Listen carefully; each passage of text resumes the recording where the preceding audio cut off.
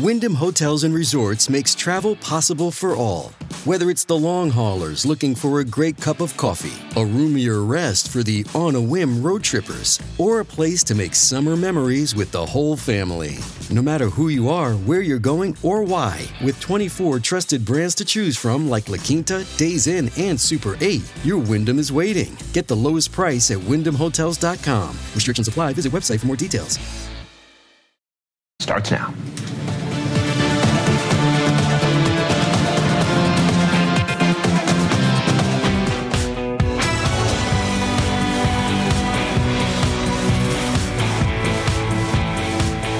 Everybody, welcome to Wednesday, or as I like to call it, day 3 of Broken Foot Gate. Yes, my foot is still broken. I'm still hobbling around, but I can't not do this show. So I hobble and hobble and hobble to get here to bring you like crazy stuff that keeps happening. And you just, you know what? Foot or no foot, gotta be here because Chad Daybell hoofed it. See what I did there? Hoofed it into court today in Idaho. And I've got news for you. You're going to see what happens in his trial. Why is that a big deal, you ask? Good question. Because in Lori Daybell's trial, we couldn't see it. There were no cameras allowed. And now the judge has decided, and this came out today in the hearing, that we will be able to watch Chad Daybell's trial. Couple of hitches. None of them I appreciate. I will explain to you what they are in just a moment. But here he was in court, field trip day. And that wasn't the only thing either. Death penalty was on the table. Surprise, Chad Daybell doesn't want the death penalty in his case. And the motion today was, hey, it isn't fair. What do you think the judge and the prosecution said to that? I will tell you that as well. And then he also doesn't like where he is. He thinks that they should change the venue of his case. Says, we're not going to get the right jurors here. We need to change the venue. Now, what do you suppose the answer was to that? You're going to find out. You'll also hear some reaction from his dead wife's aunt.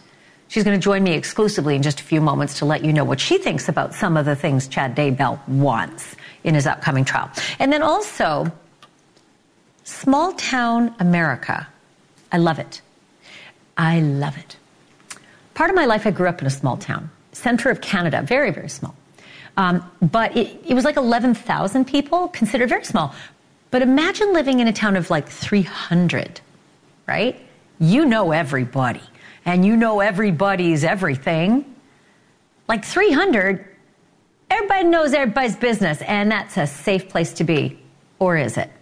Because I'm about to take you to a small town in Indiana where a missing girl has just been found, dead, 100 yards from her back door. So why was she missing for 6 months? And about that neighbor who happened to be her boss. What about that guy driving her vehicle the day she disappeared, whispering sweet nothings about taking a 17-year-old kid on a lunch date? Why did it take 6 months in a small town of 300 people? And by the way, why is that not a safe place to be? I'm going to talk about that in a minute. And then also, I have shown you this video that's just so upsetting a couple of different times. It's a teacher's aide in Florida being beaten within an inch of her life by an autistic student. But I mean a big, big autistic student, like 6'6", 270. He pleaded no contest to this. This happened back in February, and he's going to get sentenced for it in grown-up court, and maybe go to grown-up prison. And before you say, well, he should. He's 17. He should. Think about this for a minute. He is an autistic student. There's a whole lot about this kid that we don't know, and his mom is joining me exclusively tonight to tell us how all of this is so awful and it was so unnecessary. Had the school just followed the rules of his individual education program, which is what special needs kids have.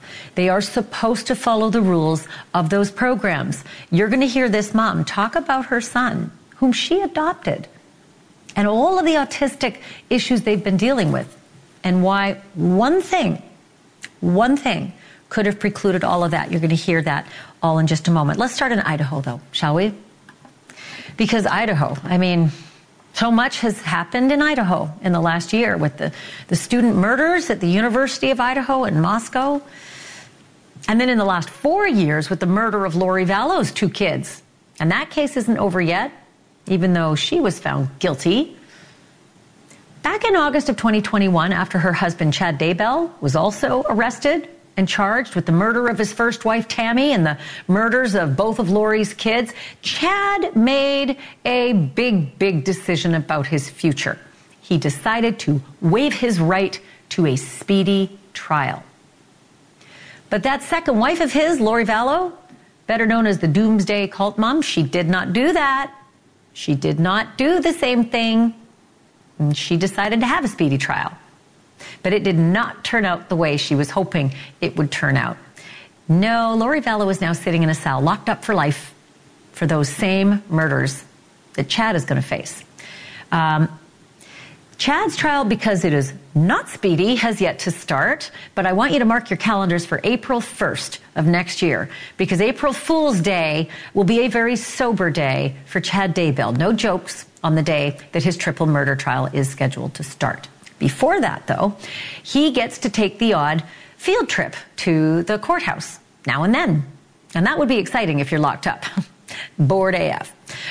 So he goes there for hearings that deal with like the problems and the issues before his trial. And today he packed up for one of those trips. And there were several important motions that were on his docket, including cameras in the courtroom, also a motion to strike the death penalty, and a motion to change the venue. And so he shuffled into the courtroom, got to wear a tie and a nice shirt, but he still had the shackles around his ankles and had the handcuffs, still got treated like an inmate. He had a couple of his questions answered, and some actually were answered in his favor. For starters, the prosecutors did not want cameras in the courtroom, just like Lori. You know, they argued that in his wife Lori Vallow's case, any prospective jurors who'd seen the media coverage before the trial were automatically cut from the jury pool. And the prosecutors said they expect this is going to be an issue again for Chad. They also say they're worried about the camera's effect on the witnesses. But Chad Daybell's team said something else. They said just go ahead and let those cameras in, primarily so that his own family can watch from afar and avoid the big circus that is undoubtedly going to happen at the courthouse. They also argued that cameras keep everybody honest.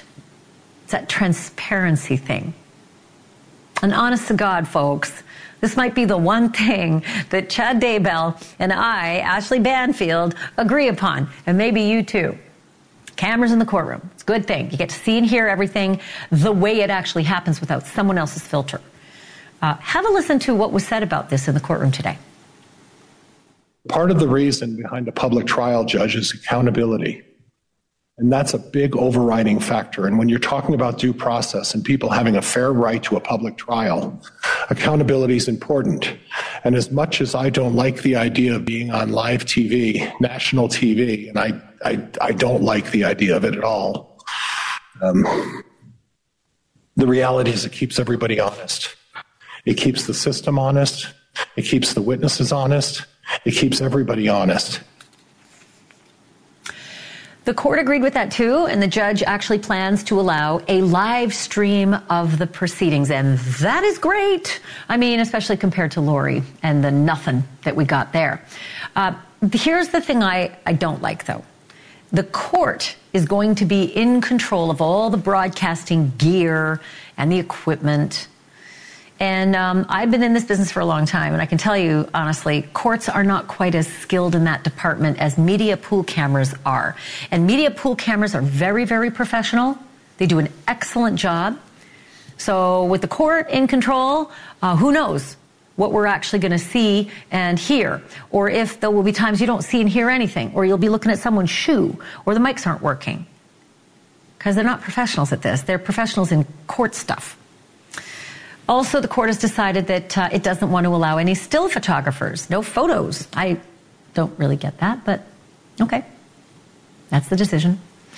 But there was something else in front of this judge today. It was a motion to move the trial from Ada County, that's where Lori's trial was held, move it back to Fremont County. Prosecution wants this. They seem to think that they're going to have a better time seating a jury there. But Chad Daybell's team disagreed, arguing that the Ada County population would yield different jurors. No decision yet on that, but stay tuned, because I always think, man, with the internet, does it really matter? I mean, you can move people to Mars, and you just know all those headlines no matter what. A couple counties over, really? So the biggest kahuna, though, that was on the docket today was, you guessed it, was the death penalty. It makes perfect sense why Chad Daybell doesn't want the death penalty on the table, because, well, he could end up dead after all of this is said and done. His team is arguing that since he and his blushing bride, Lori, were charged with the very same stuff, very same crimes, very same charges, it would be unconstitutional for them to face different levels of punishment. I get that. Until you hear why it's so important to point out the following. The reason why Lori Vallow didn't face the death penalty was a technicality. It was just a simple screw-up. Death was dropped because of discovery violations on the part of the prosecutors, violations that just couldn't be remedied in time. In time. Because Lori, wait for it, Lori did not waive her right to a speedy trial. Chad did waive his right to a speedy trial. Lori wanted a quickie. It turned out Lori's quickie was a very lucky move for her. And as it happens, when the judge actually made that ruling, dropping the death penalty from Lori's case, he said it would not affect Chad's case at all. He said it back then in real time. And then, just for good measure, today, the judge reiterated that very same argument again today. But his final decision on the death aspect of this case is still pending. So, as I like to say, watch this space. I want to bring in News Nation's national correspondent, Alex Capriello. He's standing by with all the details. So let's start with the cameras. It is a big deal, but I don't understand why the court is making it a bigger deal than it needs to be, saying that they want to control the electronics. What's the problem with a pool camera operated by a professional? Yeah, I think that's a great question. Obviously, when you have professionals that are in charge of it, they have the best shots, the clearest shots. We get to actually see visuals inside the courtroom that a zoom wide shot doesn't necessarily actually capture. Obviously, this rings true to a different, very high-profile Idaho court case.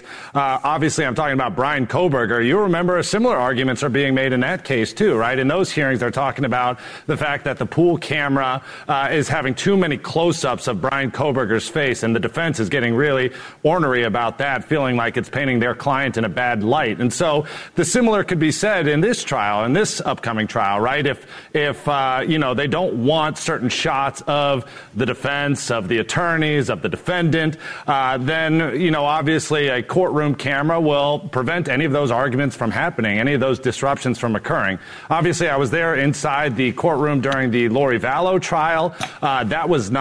There were no cameras inside that, but although they did have a closed-circuit camera that fed to both family that was in East Idaho as well as to a different room for other media to watch. And so it's not a terrible system in Ada County. I've seen it with my own eyes, but at the same time, it's just nothing like having a professional in there.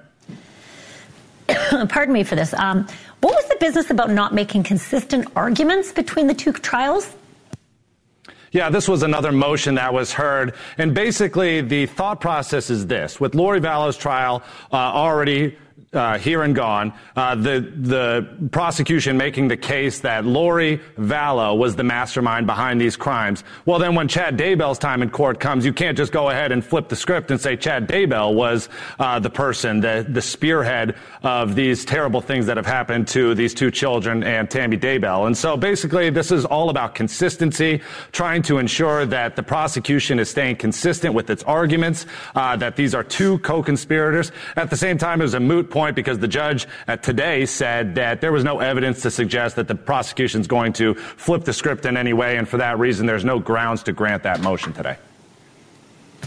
Sorry for the coughing fit, Alex. It has nothing to do with the broken foot. It's just that all things at once. But I do want to ask you about this business. I thought they might rule on the death penalty today. I don't really get it.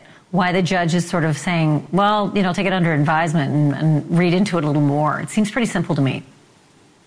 I mean, all I can say is that it's a huge decision, right? Whether or not someone ends up dying for their crimes. And so the judge is taking his time. He wants to weigh the arguments, sit on it for a little bit. He may come out with a written decision that says yay or nay, or he may just push it all the way down the road and say it's up for a jury to actually decide after hearing all the arguments. Either way, the judge is taking his time, is going to think it over, and he'll come out with a written decision soon.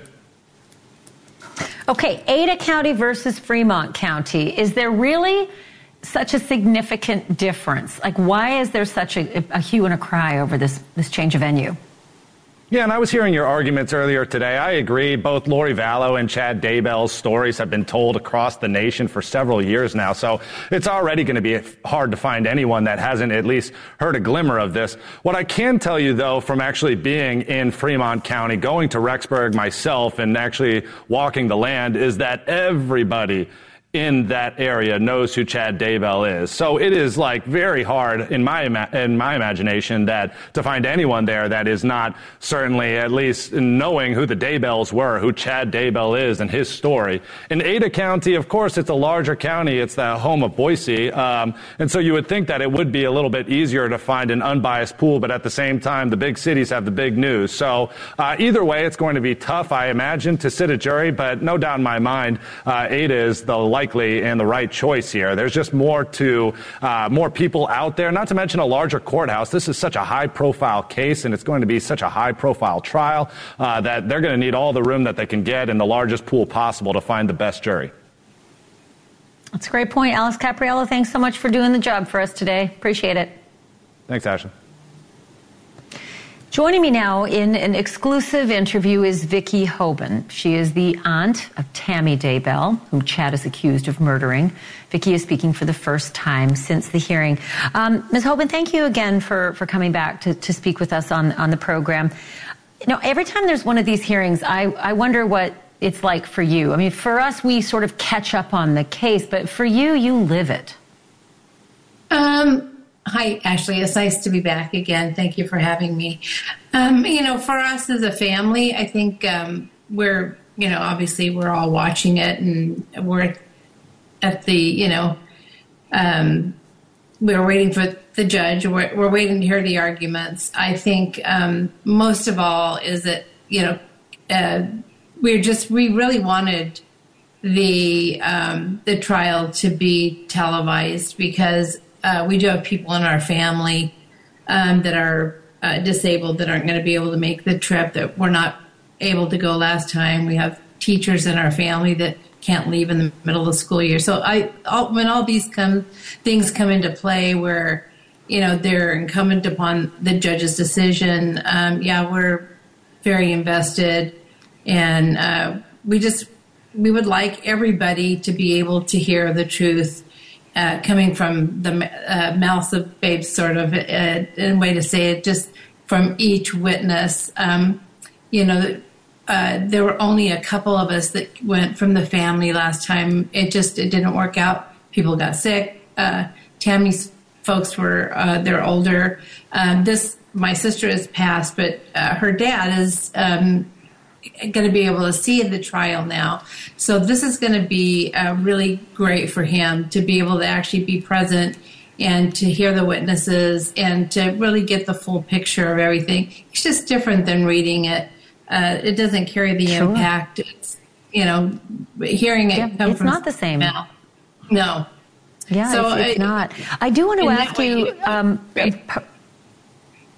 pardon me for interrupting. I wanted to ask you, Vicki, about, the death penalty was again in debate today in that courtroom.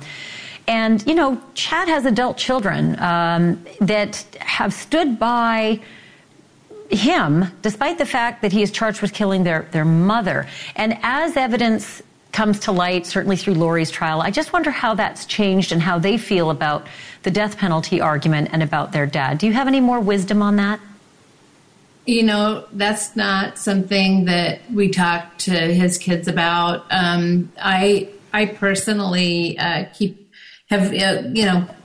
more social media contact with some of the kids, and that isn't something that I would ever bring up. I always, my feeling is that I think this is going to be good for them as well to hear the testimony from the people that were involved.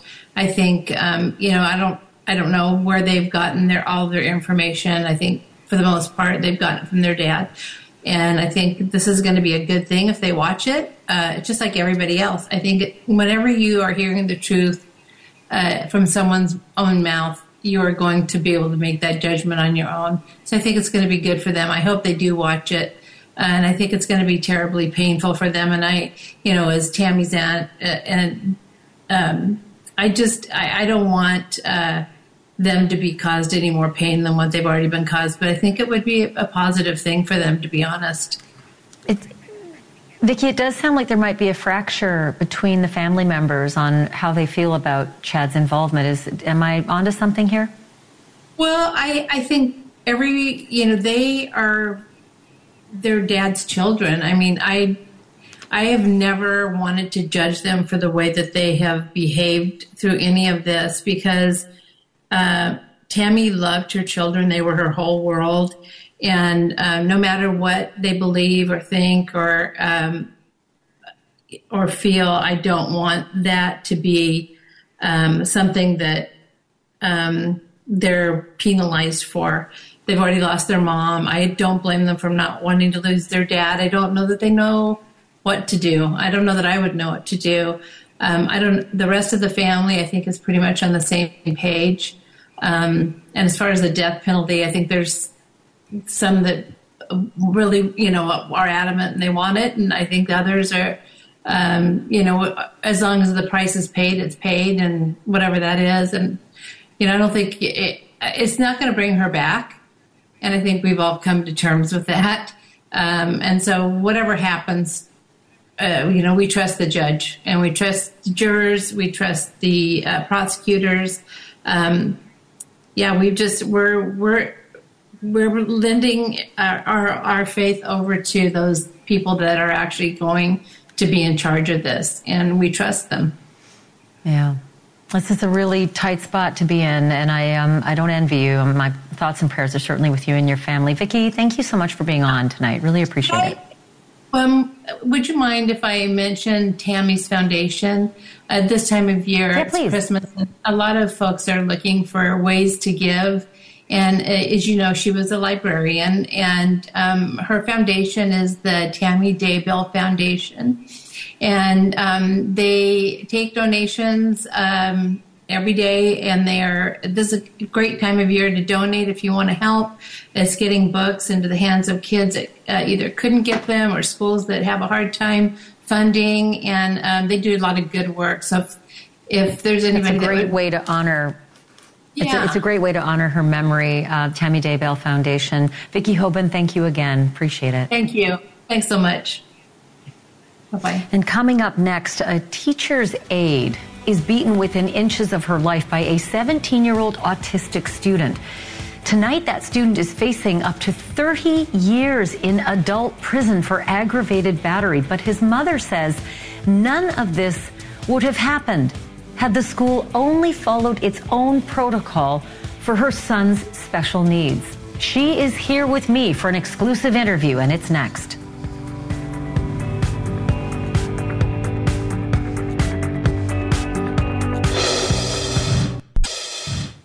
Ask anybody why they moved from a big city to a small town, and you'll get a long list of good reasons. And high on that list is safety. Small towns are just safer, right? Everybody knows everybody. Your neighbors have your back, and authority figures like your boss, for instance, they've got your best interests at heart. Sheena Sandifer and her 17-year-old daughter, Valerie Tyndall, moved from Indianapolis to a very small town on the outskirts called Arlington. Population 300, give or take a few. They moved because Sheena said they wanted to get away from violence. But violence found them anyway. Yesterday, Valerie's body was found stuffed in a barrel and buried under the rubble in her next-door neighbor's backyard. Valerie had been missing for almost 6 months, since June 7th, and the search had been a daily effort for the police as well as the FBI. But in the end, she was found less than 100 yards from her own back door. And just as shocking, the neighbor, now charged with Valerie's murder, is 59-year-old Patrick Scott. That's him there. He had also been Valerie's boss in a lawn care business where the teenager was working some extra hours after school. Patrick Scott had been on law enforcement's radar for a bit. He was the last person seen with Valerie the day she disappeared and allegedly couldn't keep his story straight about that encounter. But that only brought him a charge of providing false information to the police, not murder. Not then, anyway. In a bizarre move early on, he also burned down his own garage at 2 o'clock in the morning.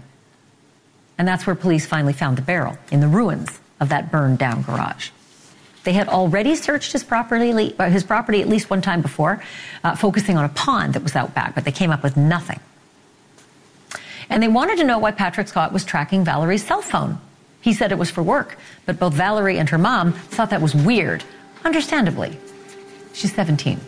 I'm joined now by Gigi McKelvey. She is the host of the very popular podcast, Pretty Lies and Alibis. So many red flags, Gigi. So many red flags. Why did it take 6 months to find that body?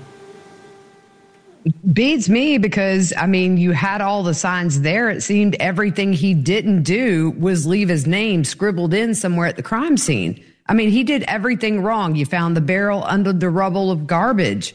I mean, that was burned down at 2 a.m. Who does that? He was the last person seen with her, last seen driving her car, somebody overheard about him taking her to a special lunch. All these things very odd for a man of that age with a 17-year-old girl. The whole lunch business, there was a witness that came forward to the police and said on the day that Valerie disappeared, Boss Man, the guy who's been arrested, said that he was going to take her somewhere special to Indianapolis. But then he told police something else entirely. What did he tell them about that special lunch date with the 17-year-old neighbor? Well, they did meet up apparently in Indianapolis. Then he dropped her off in a nearby town. It's Homer. It's about 5 miles away from Arlington. And then he said she got into a blue car with a mystery man. Why are you letting a 17-year-old go in a car with a mystery man? And then he moved her car. So it makes no sense. I mean, it's a terrible alibi. I mean, if he has special feelings for this girl, why are you going to let her get in a car with a 17-year-old? It's red flag after red flag, cool. Ashley. Among other things. And then he's just mysteriously then seen driving her car away from an apartment building. I mean, every single piece of this is like you said. He almost just scribbled his name at the murder scene. Gigi, we'll keep an eye on it and see what transpires with this fella. But I don't think Patrick Scott has a lot of freedom in his future. Thanks for being on, as always. All right. Thanks, Ashley. Hey, and say hi to your grandma, Sarah, for me, Gigi. I know she watches. So hi, Grandma Sarah. Okay, still to come. Case in Texas, and it has some sickening parallels to the story that we just talked about, Gigi and I. A young woman goes missing in a small city. Family's worst nightmare is realized, but this story has a bizarre twist that nobody saw coming. Who killed Amanda Stevenson and why? Police had a possible suspect, but they can't talk to him anymore because he put a gun to his head. Unless you think that answered all their questions, think again. The mystery is only growing larger. After the break.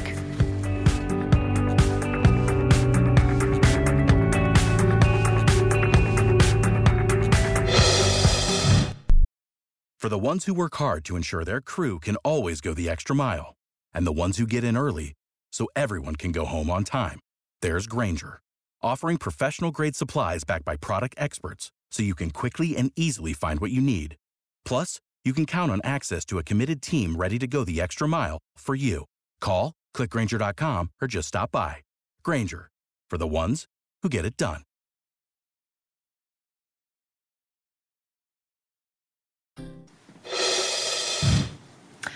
Amanda Stevenson disappeared 10 days ago in Victoria, Texas. That is just southwest of Houston. No clues, no contact with her frantic family. She literally just seemed to vanish. Yesterday, police found a body in a creek, and Amanda's family has confirmed to News Nation that it was Amanda, who would have celebrated her 21st birthday just a few days ago. Understandably, the family is absolutely devastated. And making things worse, is the agonizing search for answers. Who would have done this? Who would have killed Amanda? Police had a fantastic lead. An Uber driver named Kevin Bennetson, a married father of two who was known to give Amanda rides. And the officers had been questioning Bennetson. They even pulled him over to ask him a few more questions. But during that traffic stop, all holy hell broke loose. Bennetson pulled out a handgun and then shot himself to death. That was last Wednesday, the day before Thanksgiving. I want to get Caitlin Becker in here. She's the senior reporter with the Daily Mail. What do we know about Kevin Bennetson, this mystery person who we now can no longer question? Not a whole lot is known about this investigation, Ashley, but we do know, like you said, father of two, married, around 45 years old, working as a rideshare driver. Prior to this, for many years, he worked as an elementary school teacher and a substitute teacher, sometimes pre-kindergarten, sometimes third grade, fourth grade. But as of, I believe, 2022, according to records, he was no longer working for the school district. Why that is, we don't know. But for the time being, he was working as a rideshare driver, which is the connection that police and Stevenson's family believes is how these two knew each other. He's been called a known associate, and I think that wording is very specific. It's not a friend, it's not an acquaintance, it's not a colleague, it's a known associate. So it's someone that clearly she had interactions with, but maybe not on a really personal level. I get how Uber works, but I could imagine that her cell phone would yield a lot of information. What has the cell phone told us? And actually, police imagine that the cell phone will do exactly that, but it is password protected and no one seems to know her password. So what they've been working on is trying to get into her cell phone to see who she was communicating with in those days and hours leading up to her disappearance. And her family believes that she and this rideshare driver were together around the time she did disappear. So I know that her body's just been found. It's just been confirmed to us that it was her. She was in a creek. But do we know at this early stage if they found any evidence with the body that might have actually given us some clues or at least led to someone? It's too early for police to have revealed any of that. An autopsy is being done. But I do know that around the time that traffic stop happened when the rideshare driver took his own life, police had searched his home not long before that. So I don't know if there was any connection there. And of course, we know that he used a gun to take his own life. We don't know the cause or manner of death here for this poor young woman. But my mind immediately went to if there could potentially be a match with that gun. Well, it's awfully suspicious, the timing of him taking his own life. So, Caitlin, when you find out more about this, particularly when they start yielding some information about what the body tells them, definitely report back to us. Let us know what happens. Absolutely, Ashley. Caitlin Becker joining us. As always, love her reporting. Thank you for that. Coming up next, I would like you to take a very good look at this face. Do you remember her? You would have to. She was seemingly from Central Casting, linked to the vicious killing of the founder of the Cash App a few months back in San Francisco. It is a horrible case, tying together family and drugs and casual sex and murder. But tonight, this glamorous woman is being seen in a whole new light because she herself has come into some trouble. And she, like her brother, who's in a whole lot of trouble for that killing, she may see jail time. Like he might. Full details next.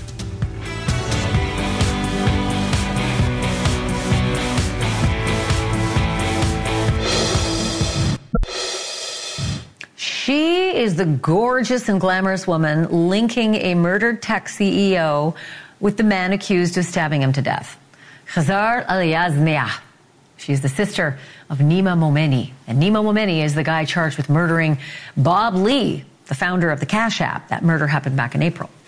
Lee and Momeni were reportedly fighting over Bob Lee's relationship with Nima Momeni's married sister, Khazar. So what has Khazar been up to lately since all that business happened? Turns out on Monday, San Francisco police picked her up in the Tenderloin district for allegedly driving under the influence and 2 counts of hit and run. First responders reportedly saw Khazar inhaling from so-called whippet canister, which is a form of laughing gas. Police report that they found several whippets in her Mercedes. Khazar was booked into jail and reportedly bonded out. There's no word yet if she bumped into her brother there. He is not bonded out. Also, I want to tell you that there were some weird things seen in photographs from Nima Momeni in jail. Some books, the Napoleon bio and a psych textbook. He is smiling and crossing his arms for a photo inside the jail. So there's just odd stuff happening. And tomorrow night I'm going to have Larry Levine, founder of Wall Street Prison Consultants, on the show to talk to me a little bit about what those pictures